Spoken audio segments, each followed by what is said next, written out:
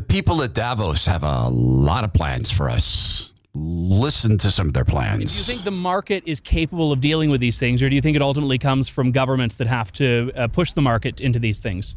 No, I think capital markets are actually in the lead at the moment. So more and more investors are beginning to map what are climate risks, how do certain assets compare to those climate risks, begin to price it in. And so over time, what you'll see is companies that really are investing in the transitions will attract a lower cost of capital, and that's going to accelerate the transition. And then, yes, sure, the laggards, they will need to be regulated towards those type of solutions. But I think the combination of corporate innovation with capital market pricing will be the accelerator of all this. Well, it's the guy who asked that question, Andrew Lawton, joins us in the Todd Herman Show. The Todd Herman Show is 100% disapproved by big pharma, technocrats, and tyrants everywhere. Now, from the high mountains of free America, here's the Emerald City exile, Todd Herman.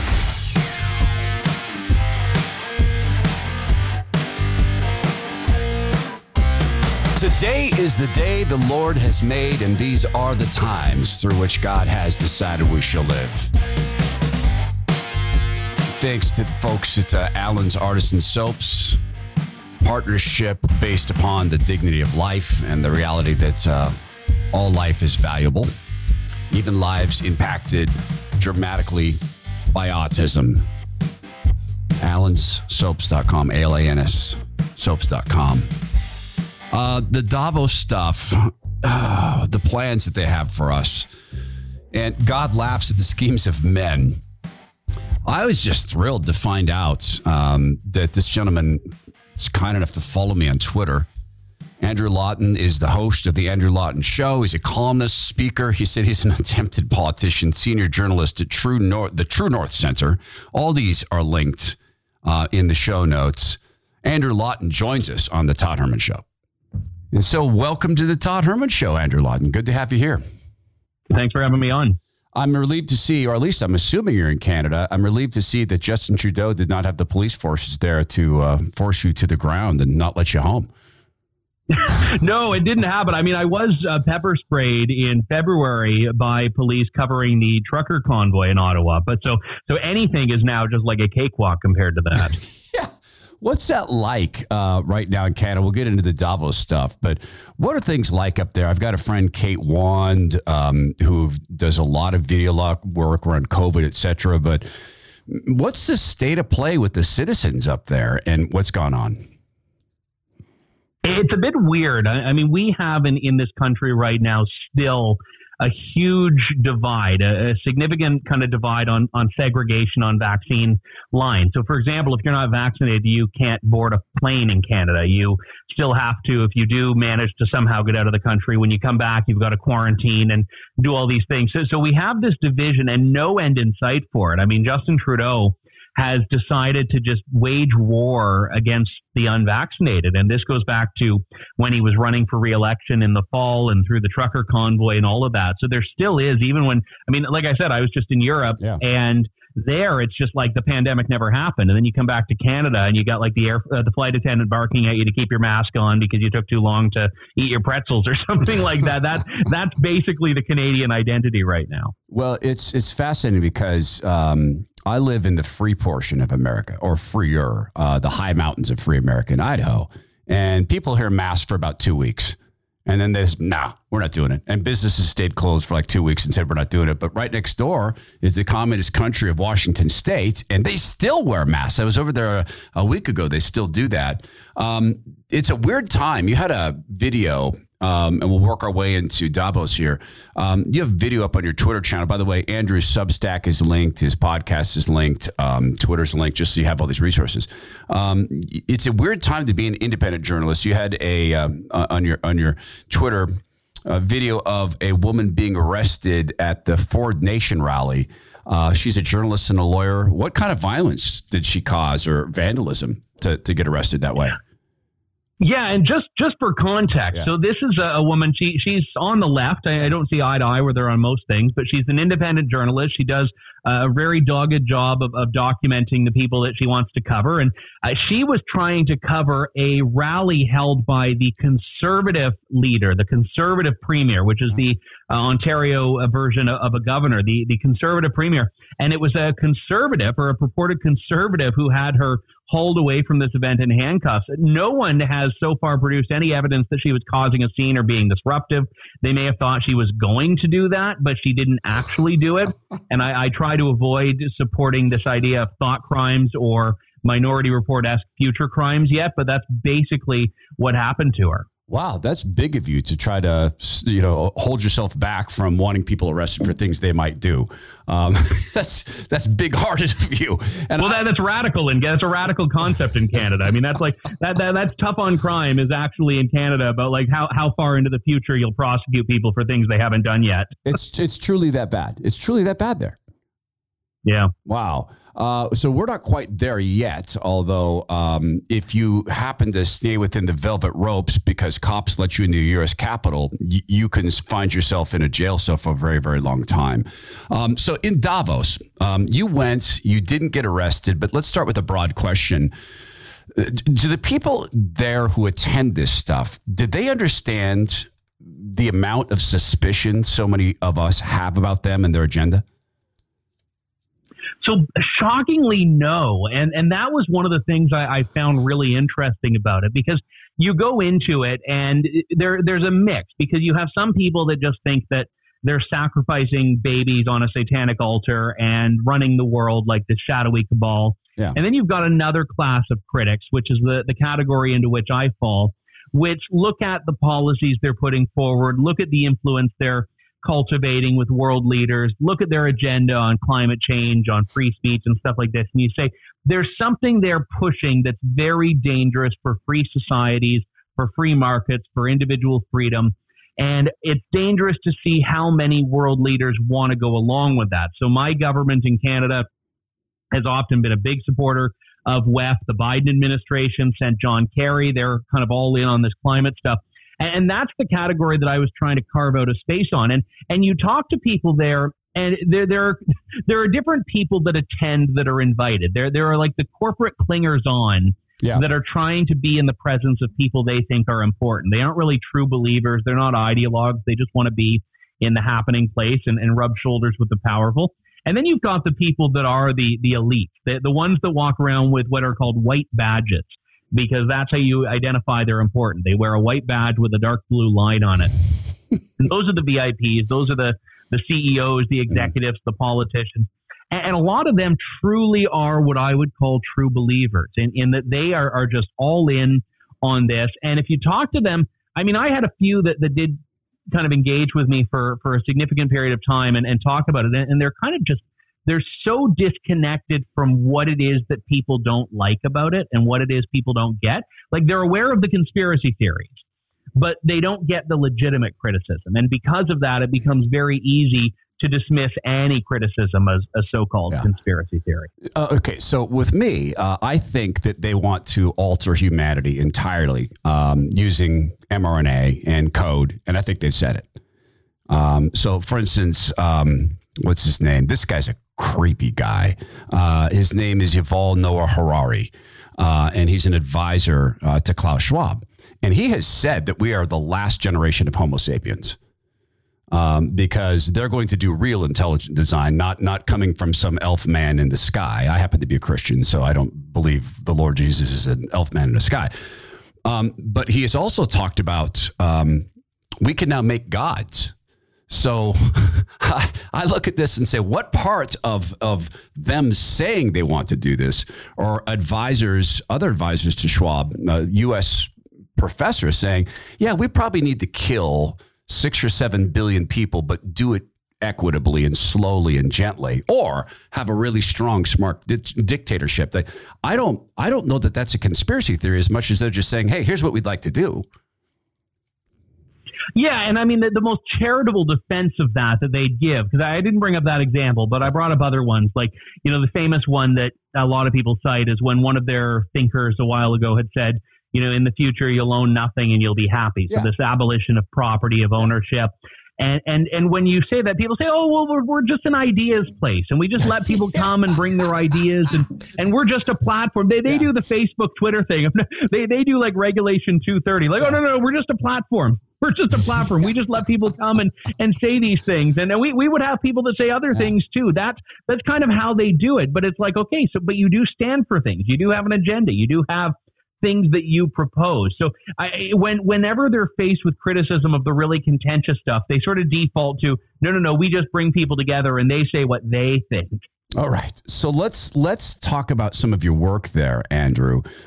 You had an opportunity to speak with, was this guy, he's the Business Council for Sustainable Development CEO, Peter Baker. Did he have the important badge, the super cool badge? Yeah, he was very much on the white badge list. Yeah. All right. So you spoke to him. This is a little clip. It's sort of the wrap up of your conversation. And he had this to say about people who may want to use math to determine a business's financial position, things like profit and loss and just good old-fashioned math. Do you think the market is capable of dealing with these things, or do you think it ultimately comes from governments that have to push the market into these things? No, I think capital markets are actually in the lead at the moment. So more and more investors are beginning to map what are climate risks, how do certain assets compare to those climate risks, begin to price it in. And so over time, what you'll see is companies that really are investing in the transitions will attract a lower cost of capital, and that's going to accelerate the transition. And then, yes, sure, the laggards, they will need to be regulated towards those type of solutions. But I think the combination of corporate innovation with capital market pricing will be the accelerator of all this. Okay, so Andrew, that rolls off the tongue really nicely for him. Yeah, we'll have to force people. Any awareness? Yeah, and so the one big concept that is really a recurring theme for the WEFers is this idea of stakeholder capitalism. And this is what they view as the replacement, the successor of shareholder capitalism, which is actual capitalism, which is where the owner of the company is the owner of the company. And they believe that companies should almost have this quasi-state-like relationship where they need to serve a broader agenda, and they need to serve their communities and the global community and climate initiatives and the UN, but also the private sector. And they're saying, no, it's not socialism, because they're still companies, they're still private corporations, but they have to be beholden to all of these things. And one thing I would point out, Todd, and I don't want to get too boring here, so feel free to pull me down to earth if I do. The UN has this big thing called the Sustainable Development Goals, which is this sort of master plan for what the UN wants to do around the world on hunger and gender and education and climate and healthcare. And there's a logo for the SDGs, which is a circle, a hollowed out circle that has little wedges in it of different colors to represent each of the SDGs. And walking around, you see a ton of people wearing these things. And I think, they must be UN employees. And then you get close and you look at their name tag and say, well, that's the president of Microsoft. Oh, that's the president of Accenture. Oh, that's someone from Salesforce. Oh, that's someone from here. In fact, that Peter Baker in that clip you just mentioned from the World Sustainable Development, he was wearing one of them. So you have all of these corporate leaders that are literally wearing UN pins. And that's kind of the epitome of the World Economic Forum model of just completely obliterating that public-private line that we all know.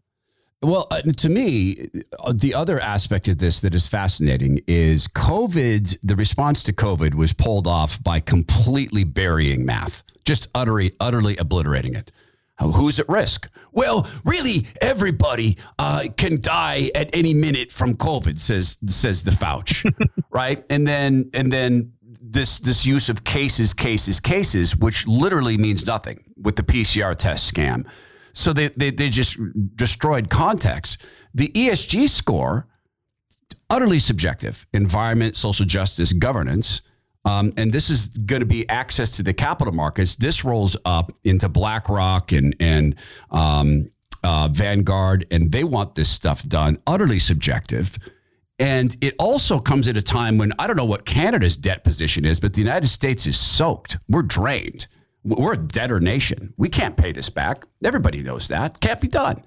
So now they insert irrationality into business, and they can step back. Well, balance sheets don't matter. Debt doesn't matter. We're growing trees. I mean, I don't mean to be conspiratorial with you or boring with you, but I mean, tell me, does that sound like a overheated analysis of ESG to you? Well, I think you're raising an important problem that needs to be addressed, and they're doing the opposite of this, because these people don't actually care about the nation state. These people love the European Union idea of nationhood, which is to say nationhood that doesn't really exist. And the problem with that is that they would say, oh, well, national debt, well, that's just all the more reason we need to globalize finance, globalize debt, globalize the economy. And I mean, it's terrible that what was once the most powerful nation on earth is now like going to qualify for some of these World Bank debt forgiveness programs before long because it can't afford to. And then who's the beneficiary of all this debt? China. I mean, China's the one going around getting more indebted nations, but it's the one holding the chip. So I think there's a huge problem here. And you've got organizations like WEF that are just focusing more on keeping China happy to get their money to the table than anything else. You know, I was going to actually ask you if you could send us some baby formula. Send us a what? Baby formula. The supposed most powerful nation on earth, we've run out. I wanted to play. Yeah, I was at the pharmacy this morning, and they started to ration it. So it's like toilet paper in March 2020, where you're only allowed to buy, one box or whatever it is. So if I don't have any kids, so I can buy my box and send it down to you if you'd like. Right. Yes, that'd be great. I want to play this for you because it's the premier of Ontario, Jason Kenney. He came down to the United States and he testified about the ESG score. And he said something that I didn't even know. And this connects a lot of dots to what you're saying. Davos says, hey, let's forget the nation state. We've done so well as governments managing nation states. Let's manage the world, because then we'll get it all worked out. This is him in the United States Senate talking about a key aspect of the ESG score. Here's the peculiar thing. Of the top 10 reserves in the world, Venezuela, Saudi Arabia, Canada, Iran, Iraq, Russia, Kuwait, UAE, the US, and Libya. Apart from the United States and Canada, the other 8 top 10 reserves are in countries where energy is developed largely by state-owned enterprises or quasi-state-owned enterprises who are not subject to ESG criteria. So if financial markets strangle the publicly traded, transparent companies in North America, all this will do is ship production to some of these world's worst regimes and their state-owned enterprises. So that's really fascinating, and it plays into your analysis. And I want to loop it back to where we began talking about Davos. Did they understand that some countries have truly evil governments? So I don't know. I mean, I think they have to. One example of this, there was a discussion on the energy crisis that took place at Davos a few days back. I think it might have been on Monday or Tuesday. And one of the panelists was the Indian Minister of Petroleum and Natural Gas, Hardeep Singh Puri, I think is his name. And he was talking about, we need to accelerate the transition and do all this. And everyone's saying this. And meanwhile, India, the second largest emitter in the world. And I ran into him on the street a few hours later. And I had my microphone and camera. So I interviewed, it's a one-question interview, but I interviewed him and I said, is this even a realistic goal? And he kind of pivoted in that moment when he was away from the Davos Event Center and said, well, if you bring this up in other countries in the world, specifically in the developing world, they're going to have a much different view of transitioning away from oil and gas. So there is a reality there. Forgetting about just the democracy and freedom aspect, which Jason Kenney was talking about, but there's an aspect of all of these pie-in-the-sky ideas of, really looking at energy as this luxury item that we can just decide, apparently in Davos, we don't need. In the developing world, which is supposed to be the priority of all of these initiatives, they rely on fossil. They need coal, they need oil, they need gas. So it's just so disconnected from the situation in the nations that are the ones most affected by these things. And I have that audio. This is Andrew in that exact conversation. You were on a panel about oil and gas and energy this morning. Do you think phasing out of fossil fuels is actually a realistic goal? Look, I said what I had to, but if you were to do that survey in different parts of the world, if you were to do it, for instance, in South Asia or Africa or in Latin America, you'd get results that might be a little different from the kind of results you're getting here. Just one thing that really stood out about that to me. I said what I had to. That's a weird formulation. That's a weird formulation. Now, he may be saying, I said what I had to say. Right? That's what I had to say. That was me. I chose to say that. But it's a bizarre formulation. And clearly, English is not a first language. But I said what I had to. Did that strike you as odd? Yeah, it's funny. I was so focused on the second half of it, I didn't really pick up on that. I took the interpretation that you just offered as an alternative, which is, I said everything that I have to say. Is how I interpreted it. But again, I also would be remiss to not point out, as I did a few moments ago, that there was a bit of a difference in how he spoke on that panel and how he spoke off the panel. And the thing is, in Canada, we have a Minister of the Environment who the Liberals have renamed the Minister of Environment and Climate Change. In India, his job is Minister of Natural Gas and Petroleum. I mean, it's not Minister of Solar and Wind. It's Minister of Natural Gas and Petroleum. So he represents a country that needs oil and gas for its 1 billion people. They mentioned, and he mentioned as well, things are going to go differently elsewhere in the developing nations, you would say. But look, the analysis in the United States is we can't run anything on wind. We can run a small neighborhood of a medium-sized city on wind. And they continue to push this forward. Meanwhile, energy prices are skyrocketing. Gas prices are skyrocketing. And I'm going back to something that was beginning of COVID. There was a meeting with some Canadian scientists and Fauci and a lot of the people who really, really pushed the lockdowns and the masks and everybody needs to get shot up with the mRNA. And the panel started off with a guy talking about the existing medical system. And he said, why don't we just blow it up? Why don't we just blow it up? And I believe, and you and I may come at this from a completely different angle, I believe they're blowing up the global economy. I think they do have, they have a fundamentally different view of how the things in the world should operate. And I guess the two main views that one could take of this is, are they right? Are they already winning?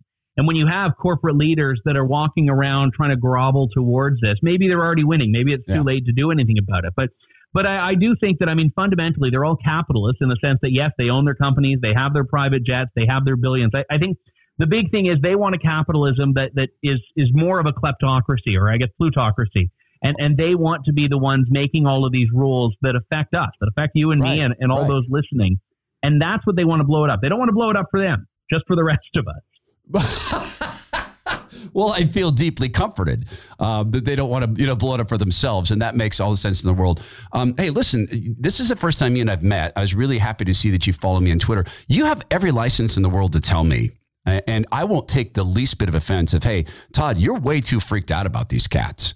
Because, Andrew, I'm freaked out about these guys, really, because there's very few things that the Lord has blessed me with knowledge of. Their politics, their media, and their tech, because my background is tech CEO and multiple time startup founder. What I watched in the response to COVID was the most globally coordinated anti-speech, tyrannical, bereft of any sort of scientific rigor. To this day, in this moment, everybody needs to get shot up, though the injections don't, in fact, stop transmission or infection and may cause derangement in people. But still, the drumbeat continues. And I'm watching as our energy sectors are gutted, and we're switching over now to this non-math. And I am deeply concerned about these guys. But look, you and I can be people of good faith, and I know you to be an intelligent man because I follow you. You have every license to say, hey, Todd, dude, you are freaked out over maybe you shouldn't be as freaked out. It's okay to say that. Well, let me try to answer with someone else's words. Do you happen to have the clip of the Alibaba Group president? Yes, I've played it. I don't have it handy, but I played it where he talks about the voluntary system of tracking what you eat and where you go, et cetera. But it's voluntary. I have that, but I also have the clip of the Pfizer CEO talking about the pill you eat that then reports back to see if you in fact ate it. Yeah. So I think that the Alibaba, that clip of the Alibaba guy, who's actually a Canadian, which is, I think, the most despicable thing when you've got people from the West that are just bought up with Chinese money to do something that is basically this quote unquote voluntary carbon tracking, which sounds a lot like China's social credit system. But right. I think this is important because vaccination, when it was announced, was voluntary as well. And a lot of the COVID measures that were initially presented to us, like masking and social distancing, were voluntary as well. And we saw in COVID how voluntary for your health things can very quickly become mandatory, especially in a Canadian context. I saw this firsthand, and my friends in Australia and Britain and Europe and some states as well. I mean, California even saw this as well. So I think that that's a big danger. Now, when you see people like him that are talking about that, people that maybe he flew there on a private jet, maybe he flew commercial, I don't know, but people that have a carbon footprint that are concerned about whether I might eat beef or whether I might drive a big car or something like that. Like there's obviously something that's being done to you that you need to pay attention to. So should we be terrified of it? I don't think, and this is where you and I may disagree, I don't think Klaus Schwab is sitting in a room running the world. But what I think is that they present and provide this forum that brings corporate leaders and government leaders together, which provides opportunities for a lot of discussions that are not transparent. I mean, it's not. Why do you think it's so important for them to have this in-person conference? It's not for the things that you can see on video. It's for the meetings they're all having behind the scenes because they're all in one place. And those sorts of deals, those agreements, I think we'll never know, but I think they are significant. But beyond that, I think that it provides political cover to leaders around the world that want to do horrific things that affect freedom, that affect the free market, that affect capitalism, because they're saying, oh, well, in Norway they're doing this, and here they're doing it, here they're doing it. And I think that's the bigger risk, is that you've got countries and leaders like my own prime minister that buy into this wholeheartedly. And I think that in a way is more dangerous because they're actually drinking the Kool-Aid. It's not that someone's forcing them, it's they actually want it. And this organization kind of facilitates the platform for talking about and promoting these ideas. I don't know that we're that far apart, Andrew. I don't think that Klaus Schwab is personally running things, but I think he has bought a lot of people and trained a lot of people who are running things. And Justin Trudeau was one of his young leaders, and he brags of that. I'm sure you played that sound clip of Klaus Schwab bragging about, we penetrate cabinets, and then he names names. And it happens that his agenda has somehow become the agenda of many. Zero COVID was an example of that. And then we have I refer to her as the dictator of New Zealand, coming out and saying, oh, yeah, no, we've got a plan. It's the 2030 agenda. And we see a transference in the United States. I don't know if it's happening up there, that the same companies who backed the you will own nothing and be happy scenario, they're buying entire neighborhoods, 400, 500 houses, and turning them into rentals, while Bloomberg News puts out a piece, a literal, from Bloomberg saying home ownership's a bad idea for people. You shouldn't own homes. You should sell them. People shouldn't own homes, but that implies you sell them to who? Right? Other people, but big groups. So I don't think we're that far off. I don't think Klaus Schwab is a world dictator. I think that he's done a brilliant job of going from an idea factory into training a bunch of people who truly, as you say, drink the Kool-Aid.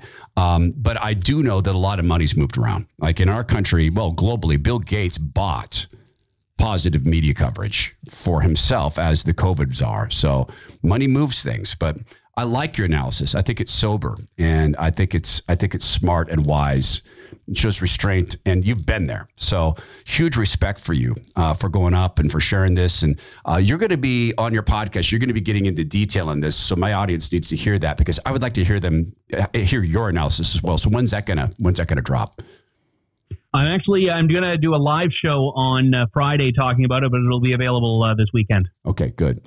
I really appreciate you coming on. And I don't know where you're at faith-wise, but I will pray for Canada, man. And if because we need it. Amen, Todd. Okay, all right. So at least I can get an amen on that. Thank you so much, Andrew, for joining us. Thank you for being an independent journalist. Thank you for being brave. Hey, thank you.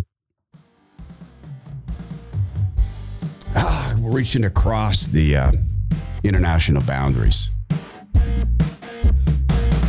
Okay, so this is the perfect time. Sometimes this just happens. We don't plan it this way, but it is the perfect time to mention that not everybody in the world of finance is wanting to follow the Klaus Schwab way, either because they want to or they're economically handled into doing that. Well, for instance, you have people who are starting companies that are in fact based upon income and based upon the sane ideas of income and based upon the performance.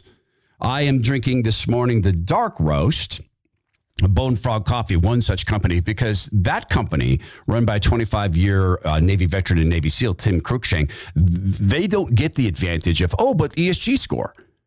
They only continue to thrive if the product continues to throw. Because, look, I'll be honest. People try Bone Frog Coffee because they'll hear the story. It's a fantastic story. They know that the bags of coffee say on them, God, country, team. They know, right, that our servicemen who risk dying for us deserve our support when they start businesses. But if the coffee's not great, people don't continue. I have yet to have anyone send me a note saying the coffee's not stellar. And it goes back to like the SEAL mentality, the Navy SEAL mentality.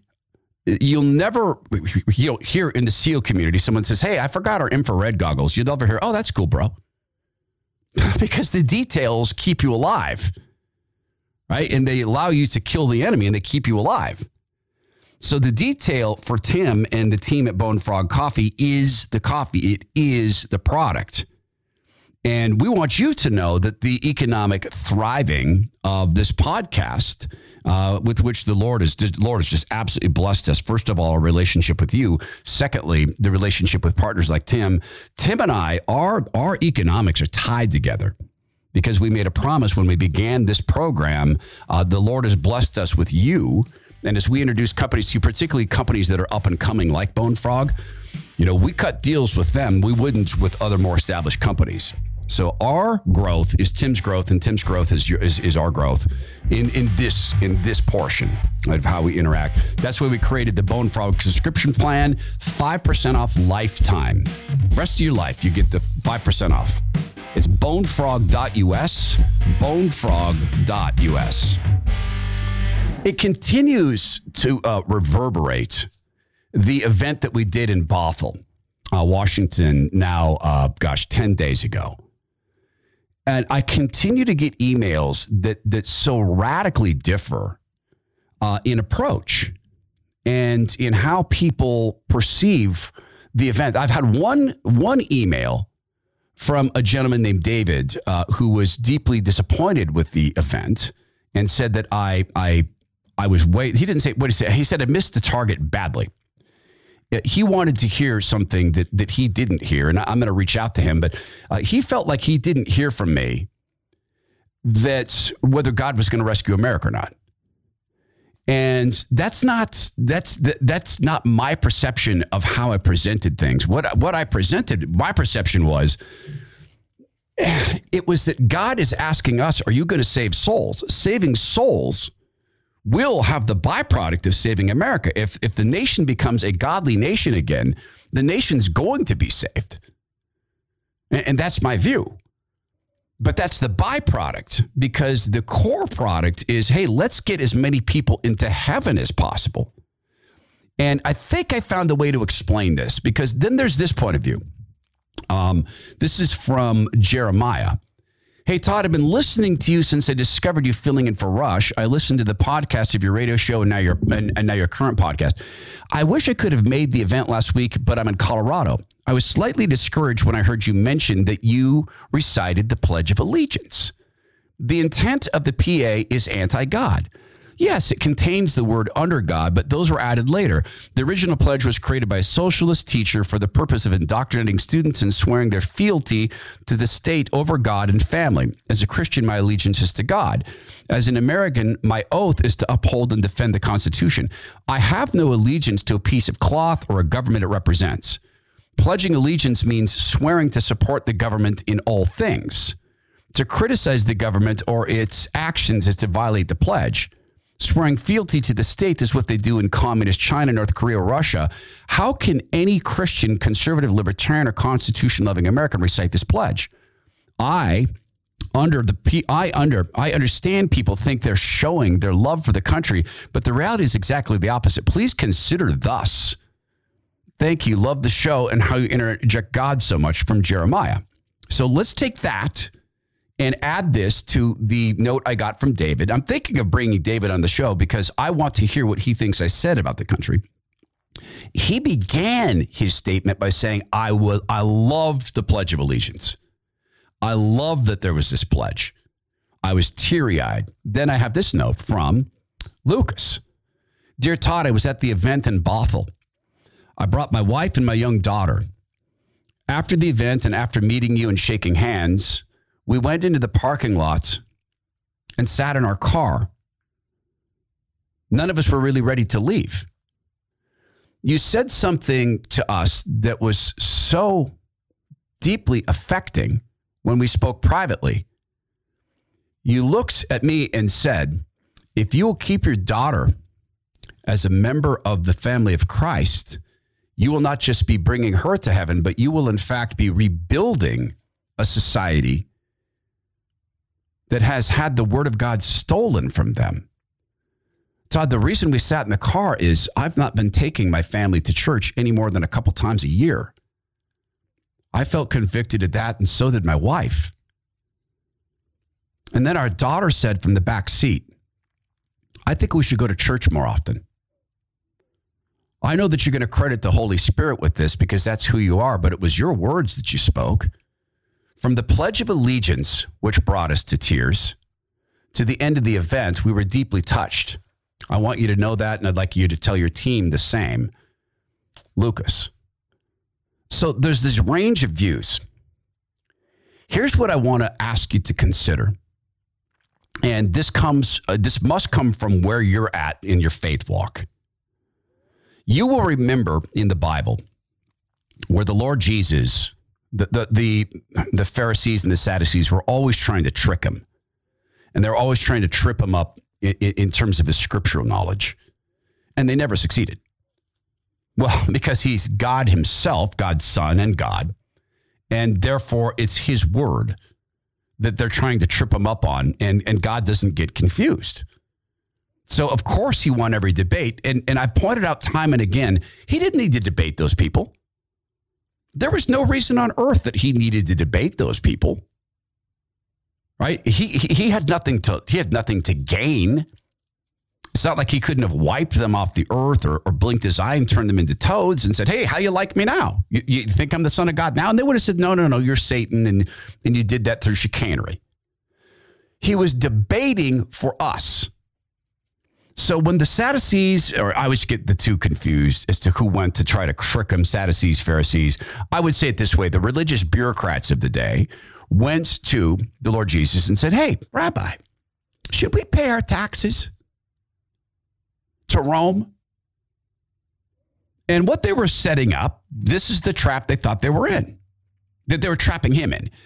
Of course, the Israeli people being oppressed by Rome, and Rome running a very, very thin line between just obliterating their faith and sort of letting them practice it. But the bosses of the faith, the religious bureaucrats of the day, understood quite fully that they get to do that at the pleasure of Rome. And so there was this cozying.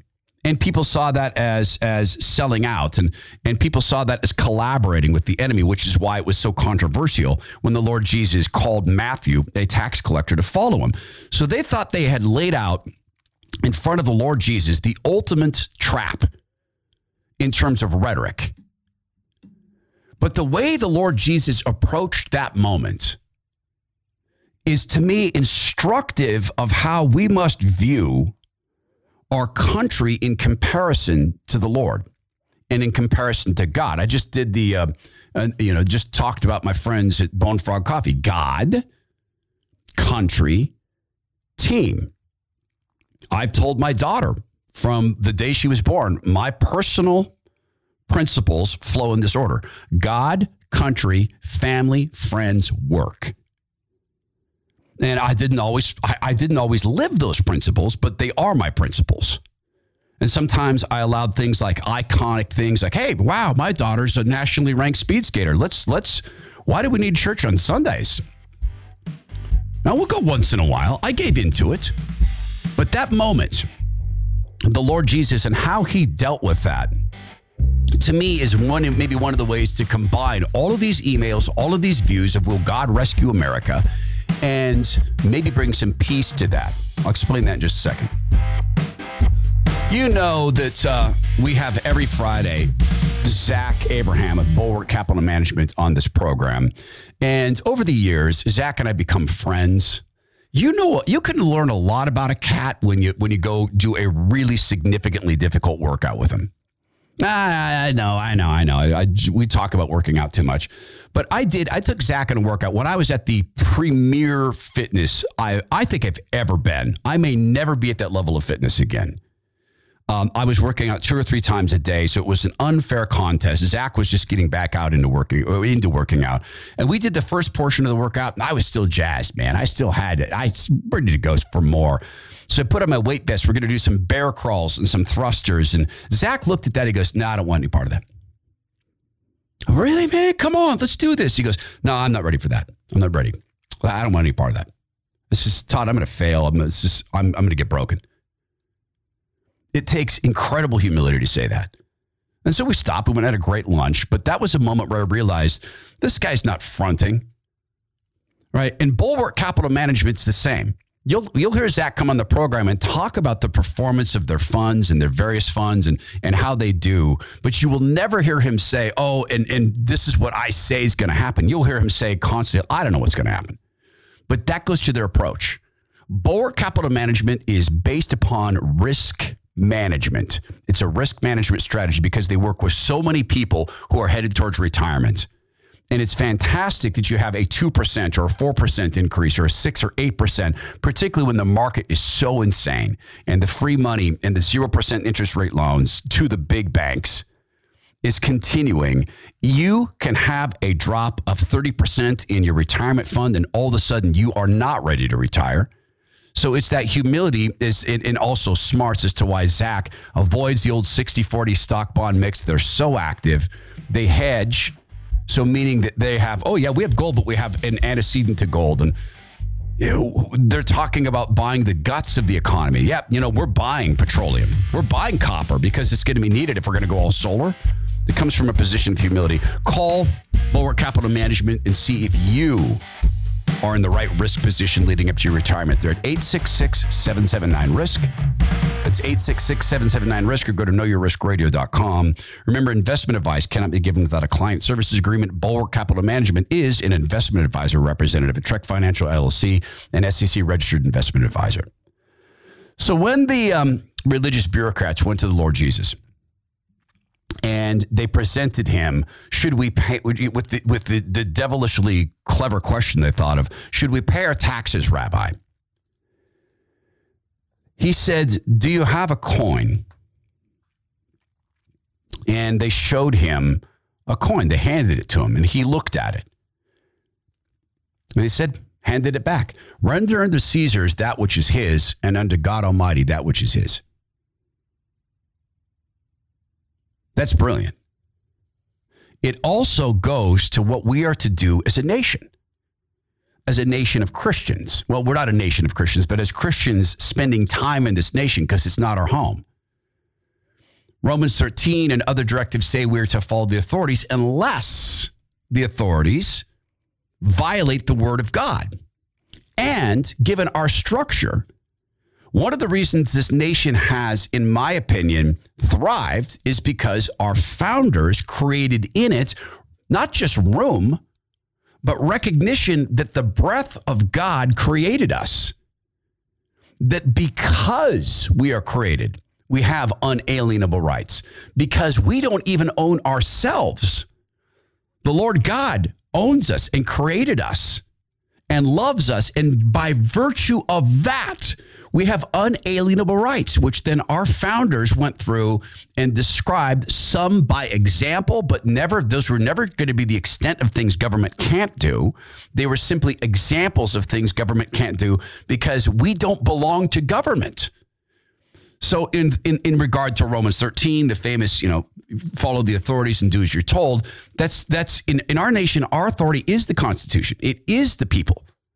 Through the Constitution, through the representative form of government. So when things are blatantly unconstitutional, we need not follow them or have that fear. we're going against the word of God, particularly if you do that in a prayerful way. If you do it in a knee-jerk way, well, screw that. I'm not doing that. Then we can run afoul of having our human pride push in and push us away from God or create an icon of something. But if we're prayerful about it and you pray and you say, this is unconstitutional to me, and you pray and the Lord is settled in your heart, yeah, you should not do this. Like masks. I have no issue with that. It's wearing a lie. That violates the word of God. But if we were to take that circumstance forward and we were to say to the Lord Jesus, if we were to ask him, Lord, should we do the Pledge of Allegiance? Lord God, should we do the Pledge of Allegiance? He might look at the flag of the United States. What are you pledging to? Well, we pledge to the country under God, and we use this flag. Well, please show me the flag, Lord might say. Oh, here's the flag. And he could look at it and go, yeah, it's a nice flag. It's very well done. Render unto your country that which is your country, or that which belongs to your country. Render unto my Father in heaven that which is his. I agree that our primary allegiance must be to the Lord and his word and his son, because that's what we're told. That's true, long-lasting, forever allegiance. In terms of the pledge, being a pledge to follow blindly the country, I'll never take a pledge to follow any human being blindly or any human-run organization blindly, ever. I can't do it because they could violate the word of God. But our country, when we pledge, it's not just to the flag, it's also to a system.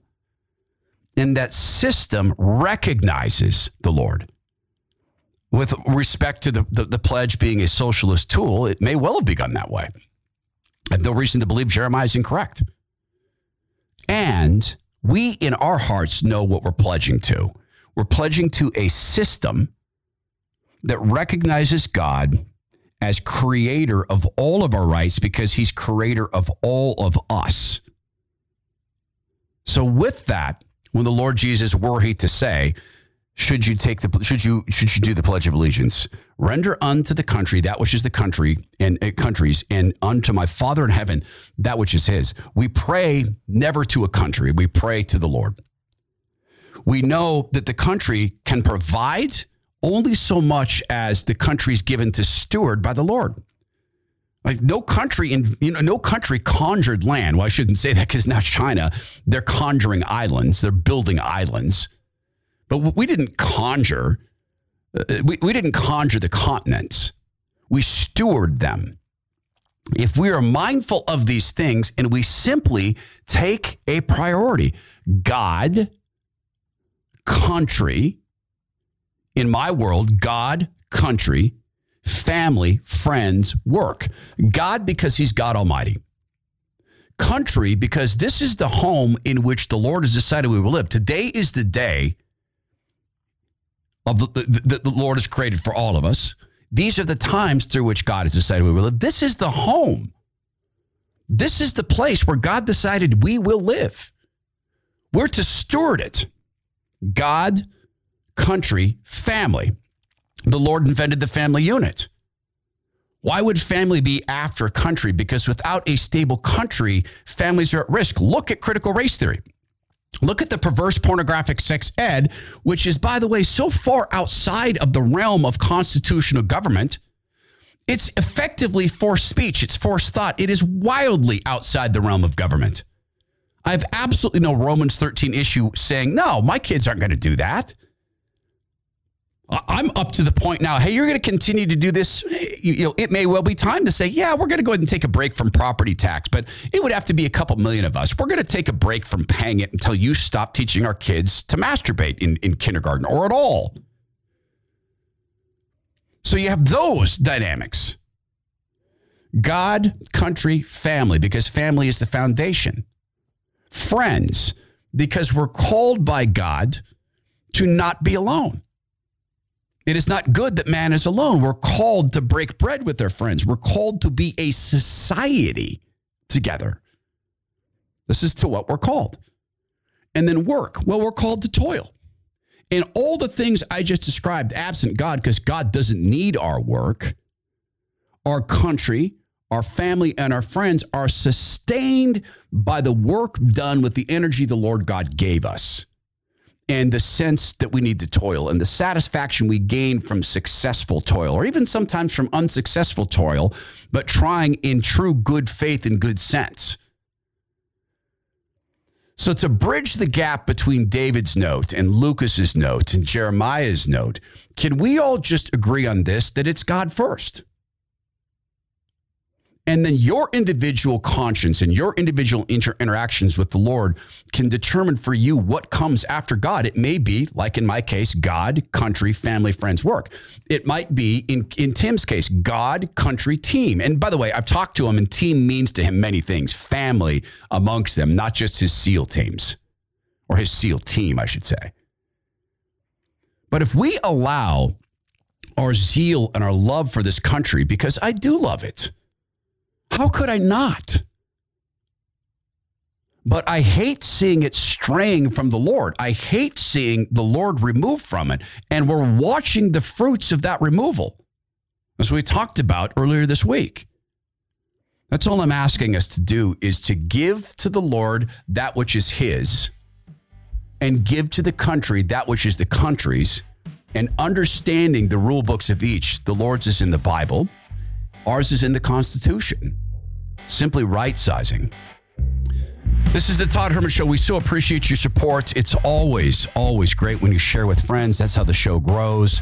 Now, please, of course, please go be well, be strong, be kind, and be mindful that we're to love the Lord our God with all our hearts and all our souls, and our neighbors as ourselves.